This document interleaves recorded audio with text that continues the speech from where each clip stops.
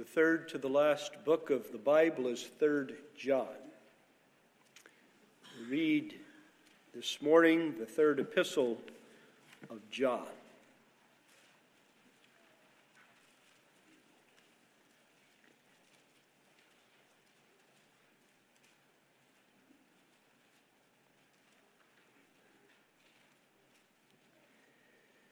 The elder unto the well-beloved Gaius, whom I love in the truth, Beloved, I wish above all things that thou mayest prosper and be in health, even as thy soul prospereth. For I rejoiced greatly when the brethren came and testified of the truth that is in thee, even as thou walkest in the truth. I have no greater joy than to hear that my children walk in truth. Beloved, thou doest faithfully whatsoever thou doest to the brethren and to strangers, which have borne witness of thy charity before the church, whom if thou bring forward on their journey after a godly sort, thou shalt do well, because that for his name's sake they went forth, taking nothing of the Gentiles. We therefore ought to receive such, that we might be fellow helpers to the truth. I wrote unto the church, but Diotrephes, who loveth to have the preeminence among them, receiveth us not. Wherefore, if I come, I will remember his deeds which he doeth, prating against us with malicious words, and not content therewith, neither doth he himself receive the brethren, and forbiddeth them that would, and casteth them out of the church. Beloved, follow not that which is evil, but that which is good. He that doeth good is of God, but he that doeth evil hath not seen God. Demetrius hath good report of all men and of the truth itself. Yea, and we also bear record, and ye know that our record is true. I had many things to write, but I will not with ink and pen write unto thee, but I trust I shall shortly see thee, and we shall speak face to face. Peace be to thee. Our friends salute thee. Greet the friends by name. This far we read the Word of God. This morning I call your attention to verses 3 and 4 of this short epistle. For I rejoiced greatly when the brethren came and testified of the truth that is in thee, even as thou walkest in the truth. I have no greater joy than to hear that my children walk in truth.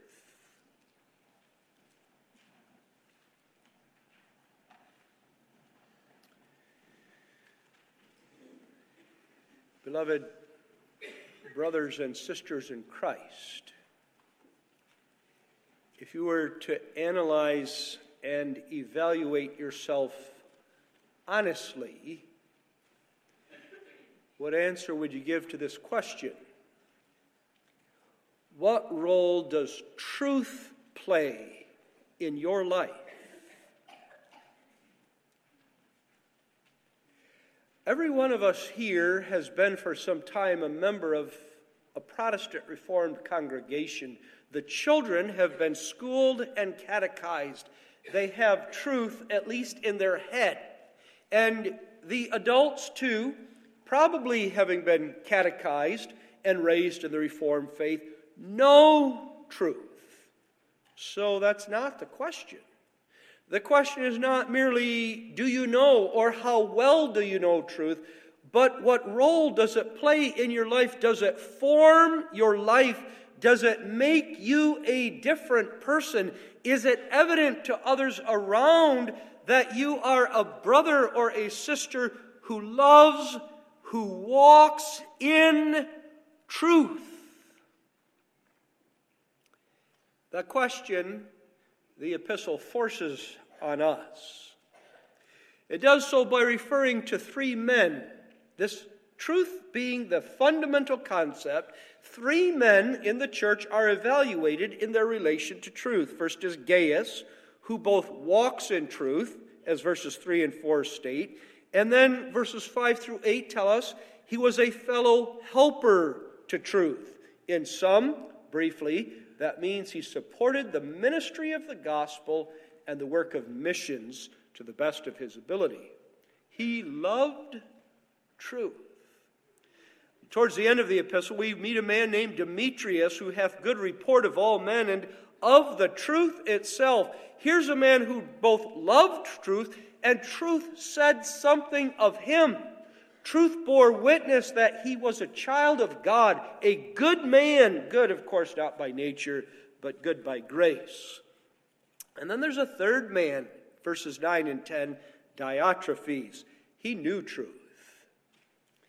Apparently, Diotrephes was an influential man in the church. Was he an elder of this congregation? Was he the minister? We're not told. Maybe he was just a prominent layman, but he was influential. He called some shots. Notice what the scriptures say about him.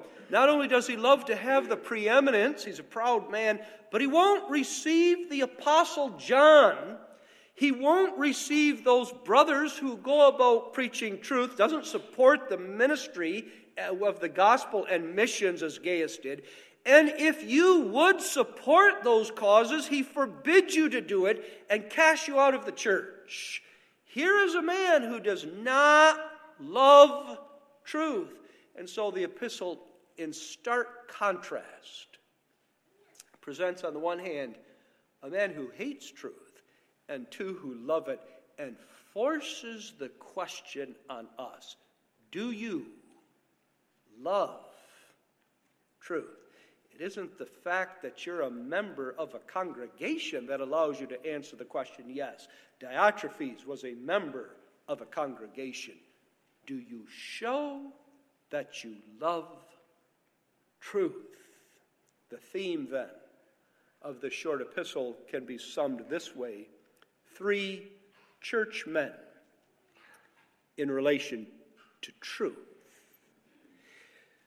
The first man, and he of whom our text speaks, is Gaius, of whom we know rather little. There are other men named Gaius in the New Testament, but whether this is the same as found anywhere else, we don't know. What we do know is that John loved Gaius dearly. As often as John uses the word truth in the epistle, so often does he call Gaius dearly beloved or well beloved. He loves this man. The text, in speaking of John's children walking in truth, suggests that Gaius is a spiritual child of John, that he may have come to faith through the ministry of John. And if not come to faith, then certainly has grown in faith through the ministry of John. But that's as much as we know about Gaius. It seems also that Gaius is somehow connected with the same congregation in which Diotrephes is an influential member. And that therefore the two men are greatly opposed one to another, and people can see this division. It isn't that you may say, if you're in this congregation, no, I'm not of Diotrephes, I am of Gaius. You may be of Gaius, but you may look to Gaius as a godly man who acts quite different from Diotrephes. And yet, because of Diotrephes' prominence and influence, it seems that the godliness of Gaius was minimized. People weren't looking at Gaius and saying, no, this man is setting the pattern. They were looking at Diotrephes and saying, if I don't do it his way, I'm in trouble. I'd better do it his way. And the Apostle John is writing to Gaius saying, it doesn't really matter now what people think of you. God sees that you are walking in truth. And so there's an application to a congregation that lives in the last days before our Lord returns. And to young people who may live one day in churches and certainly in a nation in which ungodliness is promoted more and more, and godliness is oppressed. And here's the encouragement. God sees that you are walking in truth. Keep it up. You might think you have no influence on others. Others aren't living the same way. Don't worry about that right now. Do what God would have you do. And that's the word that the apostle speaks to this Gaius now in our text. The church has many men in it. Not all love truth. Gaius did. He walked in truth. That's, therefore, the theme of the sermon. Gaius walking in truth. Notice Gaius' godly walk, first of all, the brother's testimony, secondly, and John's great joy, finally. The key concept in the entire epistle is truth. And so we have to spend some time this morning asking what truth is and what it means in their text. And if in the future, the Lord willing, I bring to you other sermons from this epistle, then we'll see how the four things we say this morning about truth isn't all there is to say about it in the epistle. The apostle keeps building on the concept, but for the purposes of our text, four things about truth. Number one, truth is that which God reveals to us. I cannot know truth unless God tells me. Therefore, it's found in Scripture, isn't it? It's found in Jesus Christ. And why is this point worth making? Well, first of all, because today we live in a day and age where we think truth is my opinion. And people go around telling their opinion and saying, well, I spoke the truth. Guess what? It might be you didn't lie in expressing your opinion, but your opinion, my opinion, is not the truth. God's revelation, and God's word is the truth. And there's a second reason why we need to underscore that.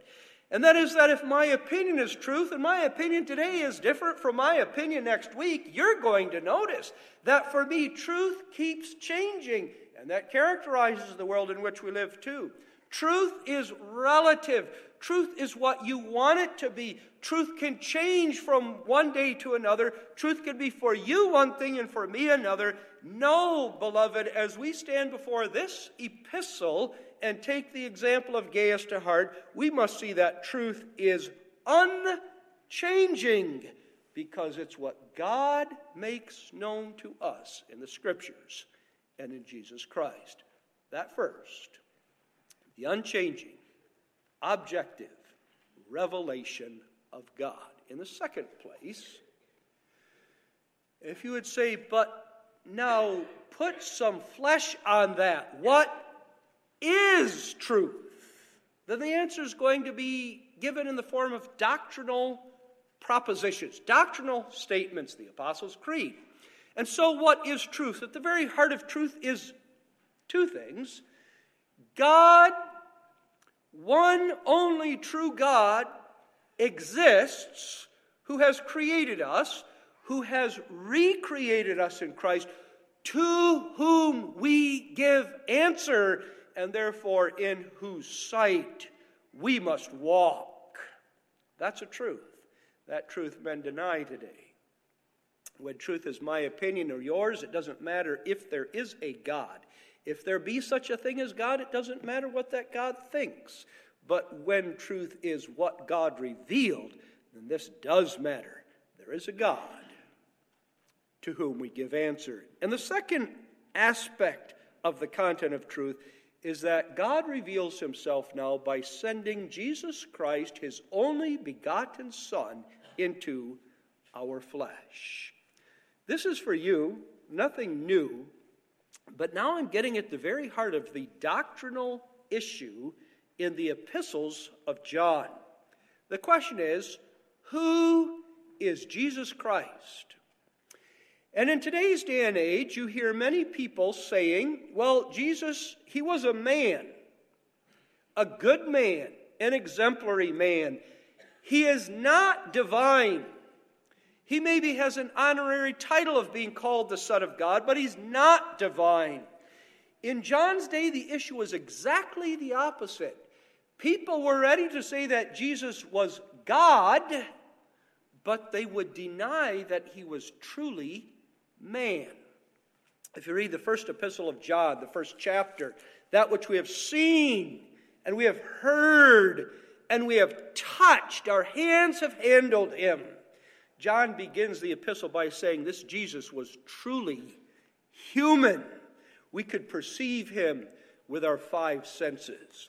Then in the second epistle, verse 7, many deceivers are entered into the world who confess not that Jesus Christ is come in the flesh. This is a deceiver and an antichrist. And so that's at the heart of this third epistle too, even though John doesn't state it.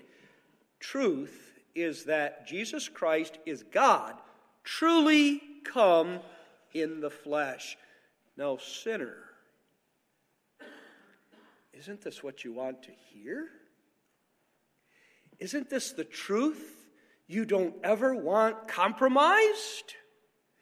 Because this says how you and I, having sinned in the soul, and that sin having affected our body, can now be redeemed and renewed and restored to covenant fellowship with God again in body and in soul. Jesus Christ took our body and soul upon himself and went to the death of the cross. In fact, the cross was necessary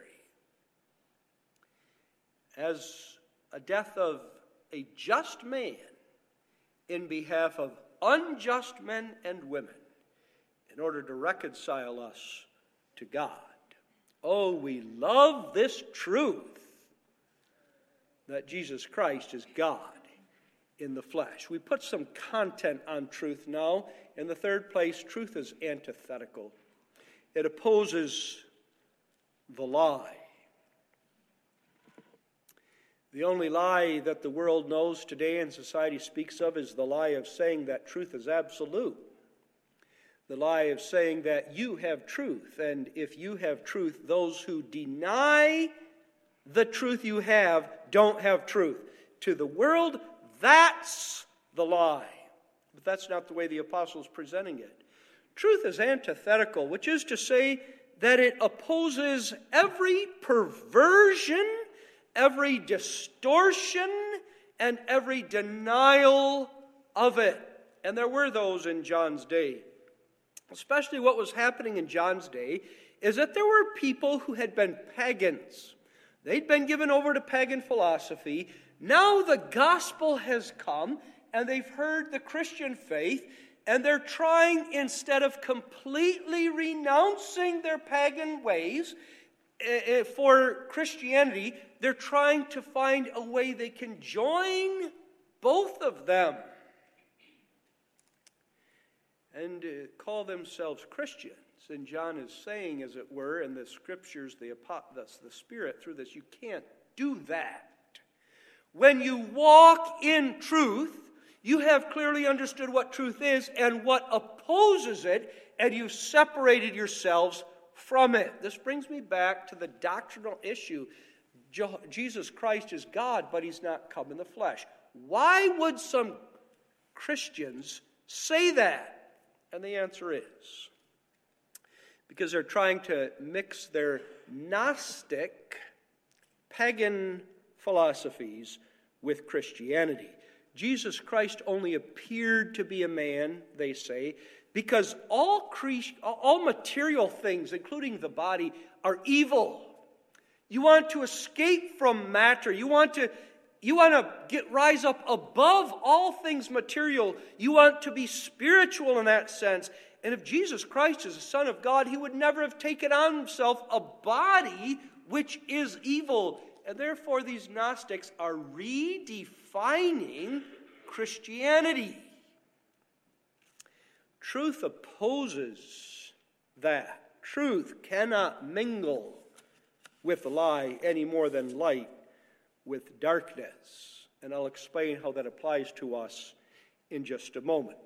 And the fourth thing to say about truth in our text is that it's a sphere in which one walks or lives, as thou walkest in the truth. It would be one thing if the apostle were to say you are walking according to truth. That would be appropriate, wouldn't be wrong at all. But that's not what he says here. He makes it even more graphic. You are walking in truth. You are walking in a bubble, in an area called truth. I want to illustrate what he means here by putting you in your mind and me with you into a dark forest in the middle of the night when there aren't moon and stars and city lights reflecting off clouds and street lights to guide your way. Whether it's a dark forest or an open field, you can't see where you're going. You can put one foot in front of the next, but are you about to fall into a gopher hole, a muskrat hole? Are you about to step on a skunk? You don't know. Over in the distance, you see light. And you say to yourself, I have to get over to where there's light. If I do that, I can walk. If that light goes with me, if I'm walking in the light shining on me, I can see my way. And so you do that. Now that, in analogy, you and I, by nature, are born in the darkness of sin and unbelief. Darkness fills our minds and hearts. All that's wicked and opposed to truth is what comes naturally to us. When Gaius walked in truth, it wasn't he now who said, I see some light, I'd better go to it. It was God who says, I'm going to put you in light. And that's where you walk. That's where you live. That's where you will be safe. That is where you will have fellowship with your God and Savior, a sphere in which one walks. Speaking of our Savior, who, more than he, perfectly walked in truth? And that's why he is not only our great example of how so to live, but the power and the possibility. But the text is about Gaius walking in truth, and so let's do justice to that point. Gaius is living in this sphere of truth. He's living in light of the revelation of God. It's not just a matter, the text, of saying he didn't lie. He was always a man who would be truthful. It's not just that. All that he thought and said and did was governed by this great light of truth, which shone on him, this revelation of God, which was not just in his head, but in his heart. He loved the truth in his heart. The lies of the world, and even the lies of the world as they came into the church, he despised, he rejected. The Word of God affected and directed how he would live. A concrete illustration of this is found in verses 5 through 8, a future sermon, the Lord willing. But again, Gaius took care of men who preached the gospel, especially traveling missionaries. He fed them, he lodged them, he housed them, he supported them. They were doing a service to the church that he loved. And Gaius is not the minister. He is not the one called to preach, but he can support the preaching of the gospel. So clearly does he walk in truth that verse 2 said, your soul prospereth. And then this is a reason why John says, verse 3, why he rejoices greatly. Your soul prospereth. I want to draw a connection between walking in truth and a prosperous soul. A prosperous soul is one that advances well on its journey. That's the idea of the Greek word translated prosper.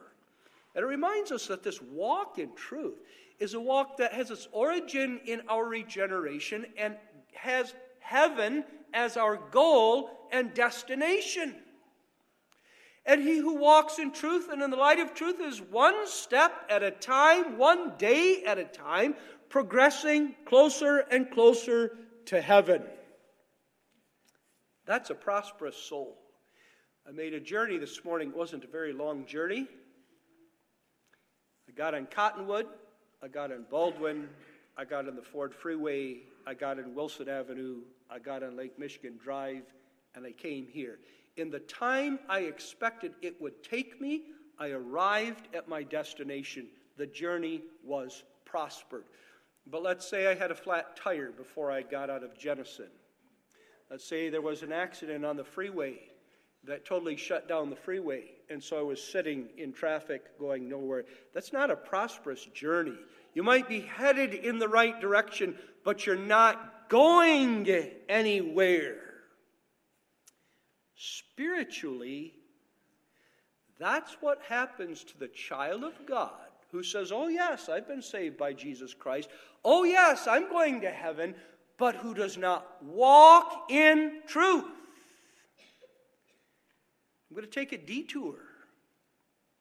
I'm going to go see what this sin does and what joys it will give me in life. I'm going to go look into that philosophy. I'm going to consider that idea that is contrary to Scripture. But I'm going to say to myself, maybe people are right who say that the Scriptures aren't the Word of God. They aren't inspired. That there's really a conspiracy going on to try to convince me that only these 66 books are the Word of God. And I'm going to go try to find out what else out there is being rejected. And I might decide that that's truth. You see, when you do that, we do that. Then our soul is not prospering.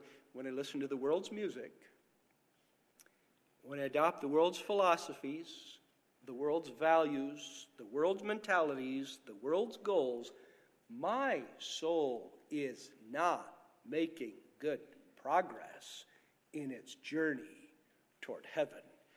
Gaius' soul prospers, and yours and mine will, inasmuch as the Word of God directs our life. Are you walking in truth?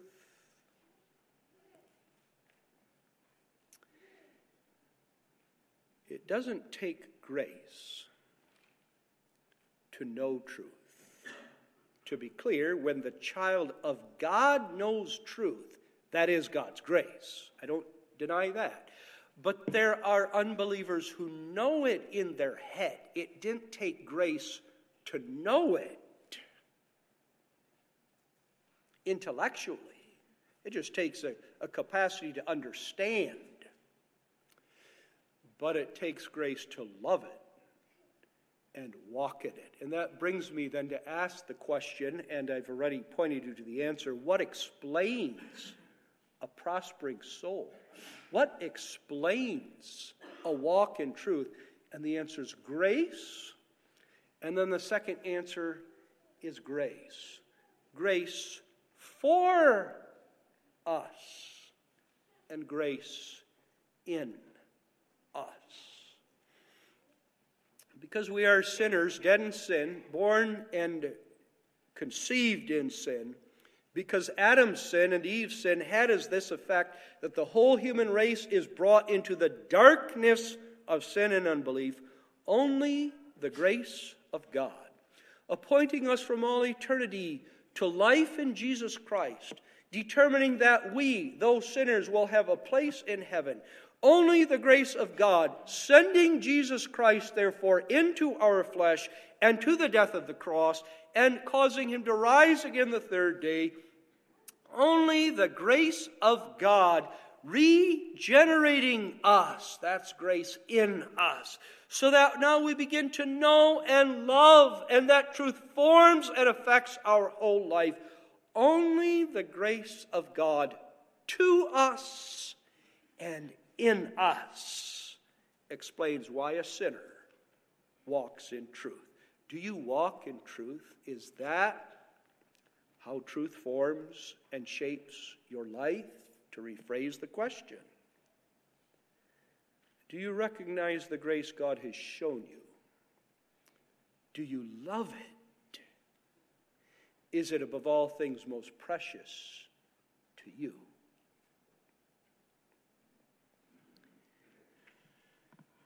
John heard that Gaius was walking in truth.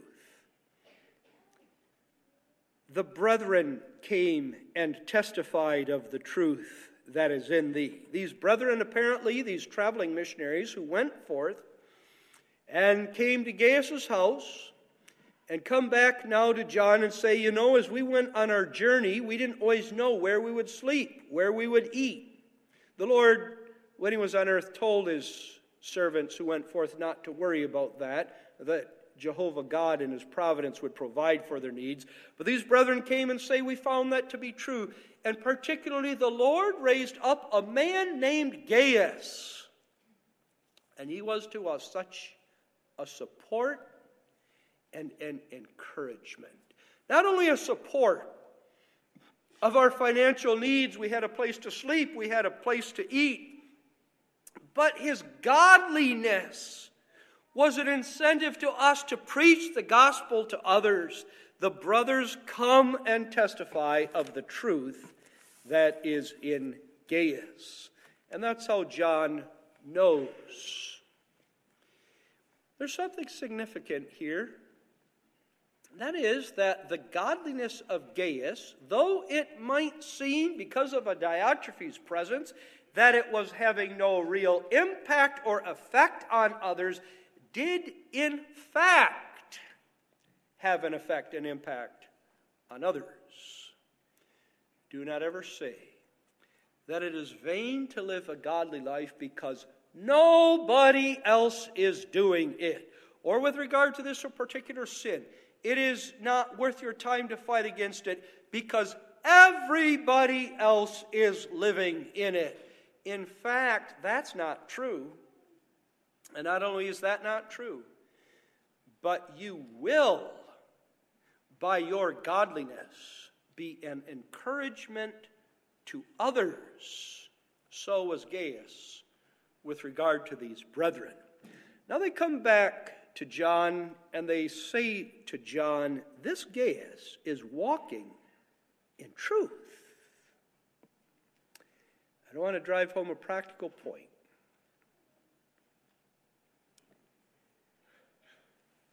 Person A, the brethren, came to person B, John. And we're talking about person C, Gaius, not present. And this is something that happens in our life every day. You and I, you and somebody else, you and your spouse, you and your children. Talk about the teacher, the student at school, the person in the workplace who works next to you. And what do we say? You should hear what so-and-so did. You'll never believe how stupid they were today. But if they are a brother or a sister in Christ, this is what we must say about them. I see how the Spirit of God in Christ has renewed them.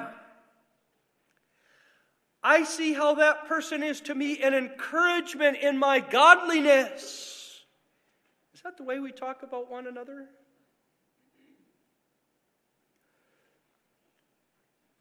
When we see their weaknesses, and we will, that doesn't have to be the first thing we talk about in their absence. When we see their sins, and we will, that's the sort of thing we may go to them to discuss in a brotherly way face to face. But how about ensuring that when we talk about brothers or sisters, others in the church and covenant, when they're not present, that we talk about them in this light? How has the grace of God changed their life? How is it evident that those sinners, they are striving to walk according to truth? How are they an encouragement to me? That is what the brothers are saying to John. That means that they themselves were showing that they were walking in truth. Truth affected their life to that degree.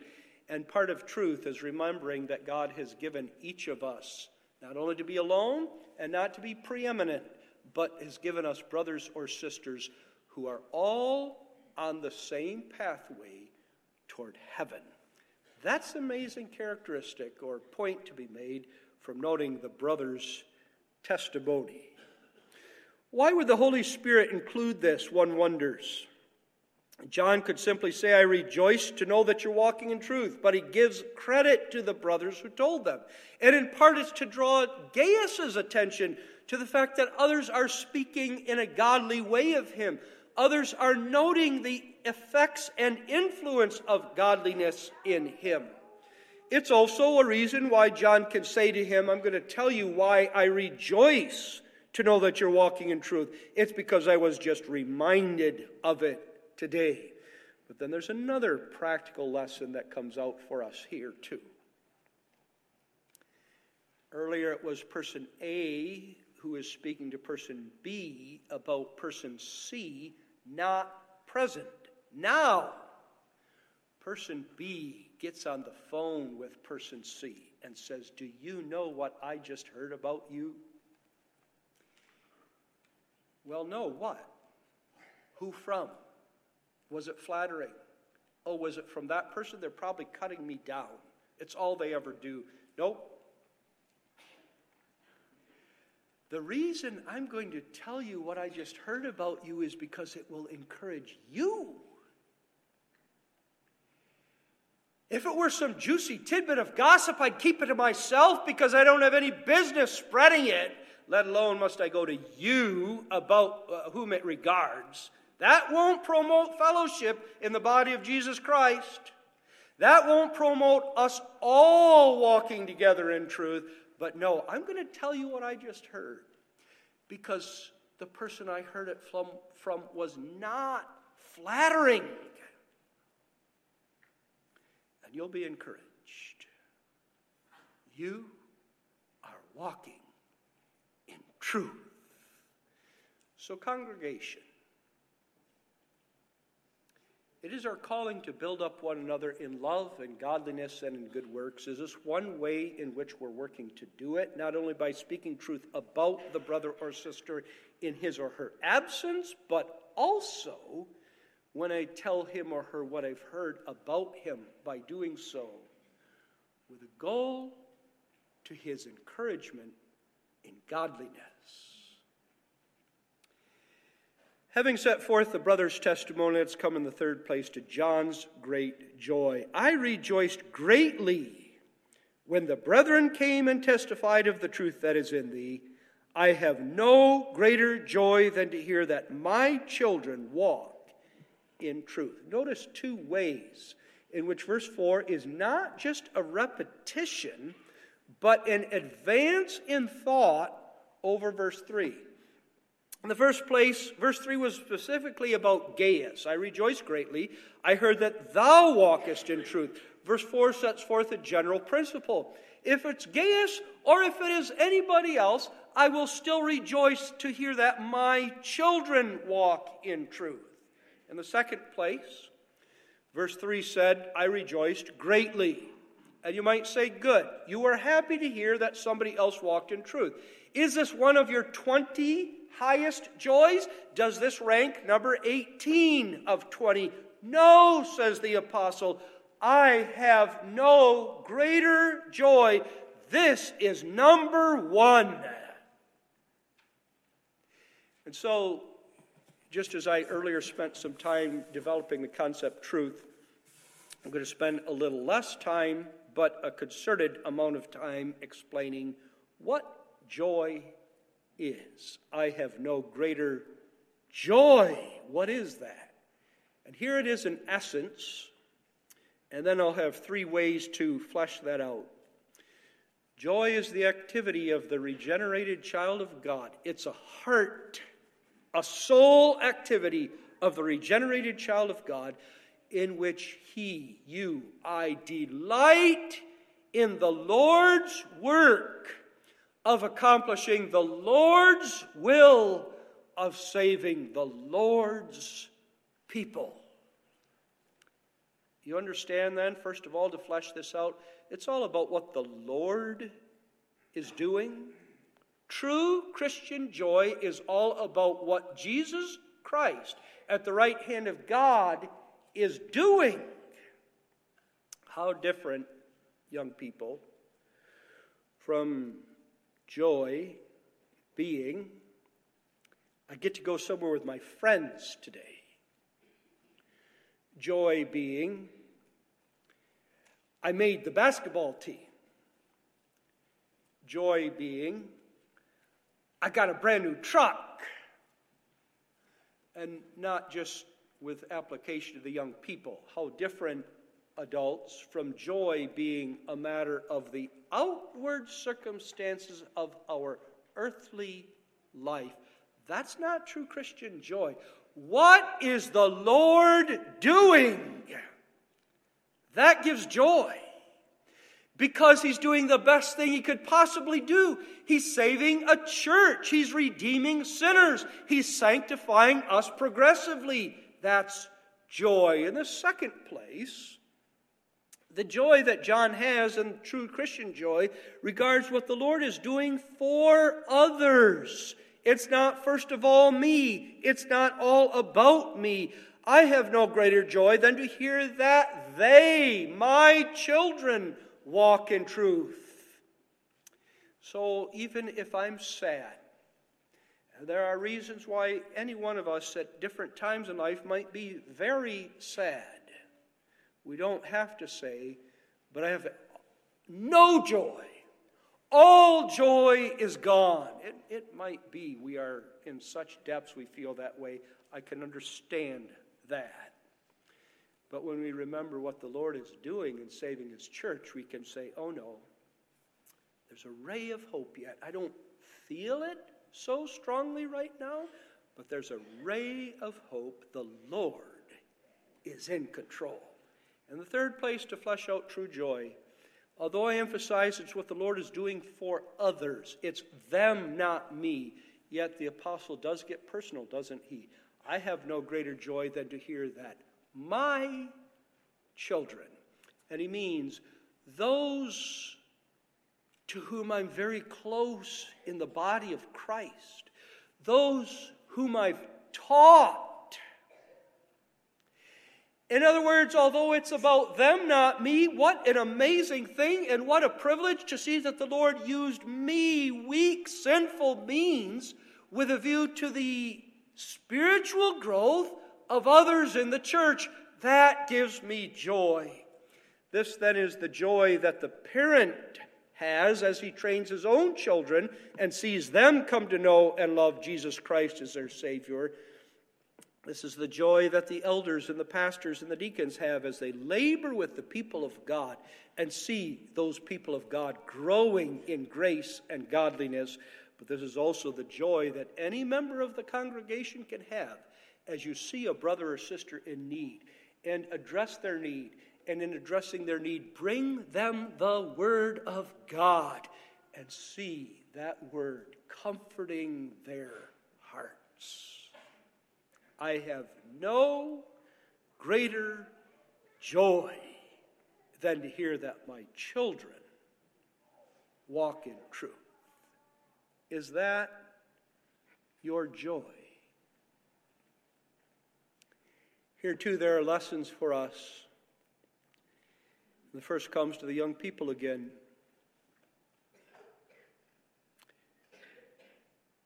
My dad seldom cried. But when I remember him crying, my sins were the reason for it. You want to see your parents cry? You want to see the greatest grief you could inflict on them? Tell them their Christ means nothing to you. Tell them their way of living in accordance with the law of God is silly. And there are parents who have that grief. To them, the grief is real, intense. Just remember this. The Lord has not stopped saving His church. He has not stopped using you with a view to the encouragement and edification and upbuilding of others. So, though your grief is real and intense, keep serving Him. He is the one who can turn your grief into joy. And then, as you serve in the church, you realize if in a particular way, a flesh and blood child, you don't have this joy. He has still given you the joys of seeing that the ascended Lord uses you for the salvation of his church. But then the application next is this. You and I are prone to dismiss this as the greatest joy. I have no greater joy. You and I are prone to say, what kind of a joy is that ultimately? There are so many other things I want in life, so many other things I desire. And the Lord would have us see that the faithful exercise of our place in the body of Christ by walking in truth is the greatest joy. Why? Because in that way, I have fellowship with my Lord and Savior, Jesus Christ. Now, I'm not walking merely in truth or according to truth, but we're walking with truth. Didn't Noah? Didn't Enoch? They walked with God. And so are we. And in that way is greatest joy. Satan works to rob us of that joy. Because sin still indwells us and affects us, because we listen to the world's philosophies, we're prone to despise that joy. But it's joy God has given us in Christ that we must count precious, and therefore we come here today. Not just to hear this text. Sometime we'll hear other texts. We always hear different texts. But we come here to share that joy and to manifest that joy with each other. And now, look at the text from one more perspective. Who is the I? I rejoiced greatly. I have no greater joy than to hear that my children walk in truth. Who is the I? And you say, well, that's John. You say that's John as representative of a pastor, of an office bearer, of a parent. And I say that's true. But is it not also our Heavenly Father, Jehovah God? Does he not say the same thing? This is the gospel to you and me this morning. Jehovah in Jesus Christ saying, I have no greater joy than to hear that my children walk in truth. Indeed, this is why he loved us from eternity. This is why he created us in Jesus Christ. He did not do so only so that at the end of the ages we would find ourselves in heaven as opposed to others who didn't. But he did so that in this life we would show ourselves different, distinct, antithetical in the service of having fellowship with him, in which fellowship he delights. Joy is not just a human emotion.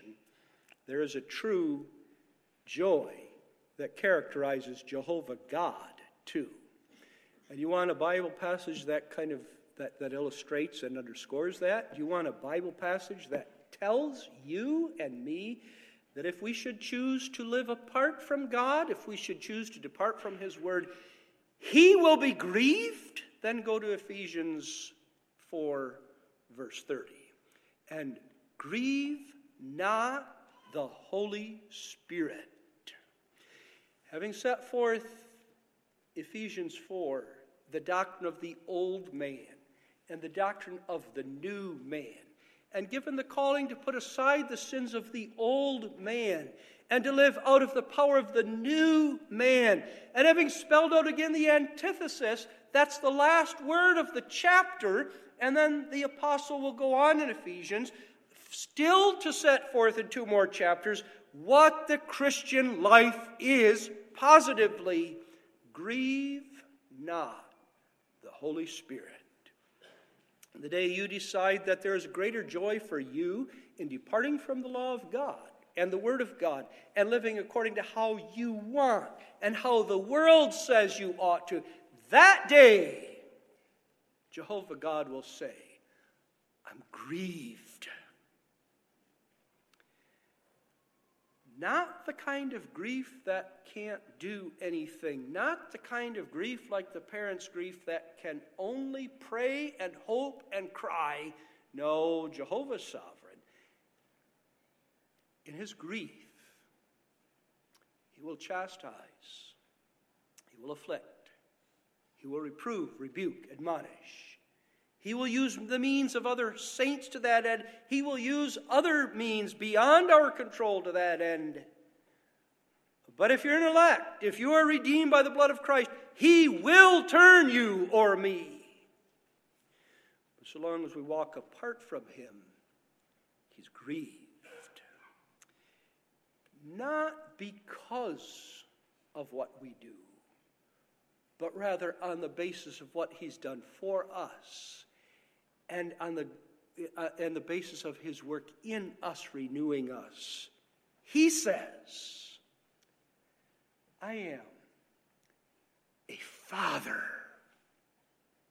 Not just a God and a personal being. I'm a father. I delight in fellowship with my children. But there isn't any when you walk in darkness. Now may this be the real incentive for you and for me to be like Gaius, to walk in truth, to avoid all darkness, and to keep our eyes fastened on that bright light shining ahead of us, the glimmering hope of a day in which we live with God in heaven forever, walking only, ever, always in truth. Amen. Our Father which art in heaven, we cannot, but thou hast made us to. Amazing. And now may we not only walk in truth, but encourage one another in that light, in that regard. And may we find true happiness. And for those of our number, our brothers and sisters of Christ elsewhere, who have labored and see their work spurned, whether that's parents with children, whether that's office bearers with erring members, whether that's pastors with members of the congregation who reject truth, give to each one of them the comfort of knowing that thy will is accomplished in the saving of thy church. For Jesus' sake, amen.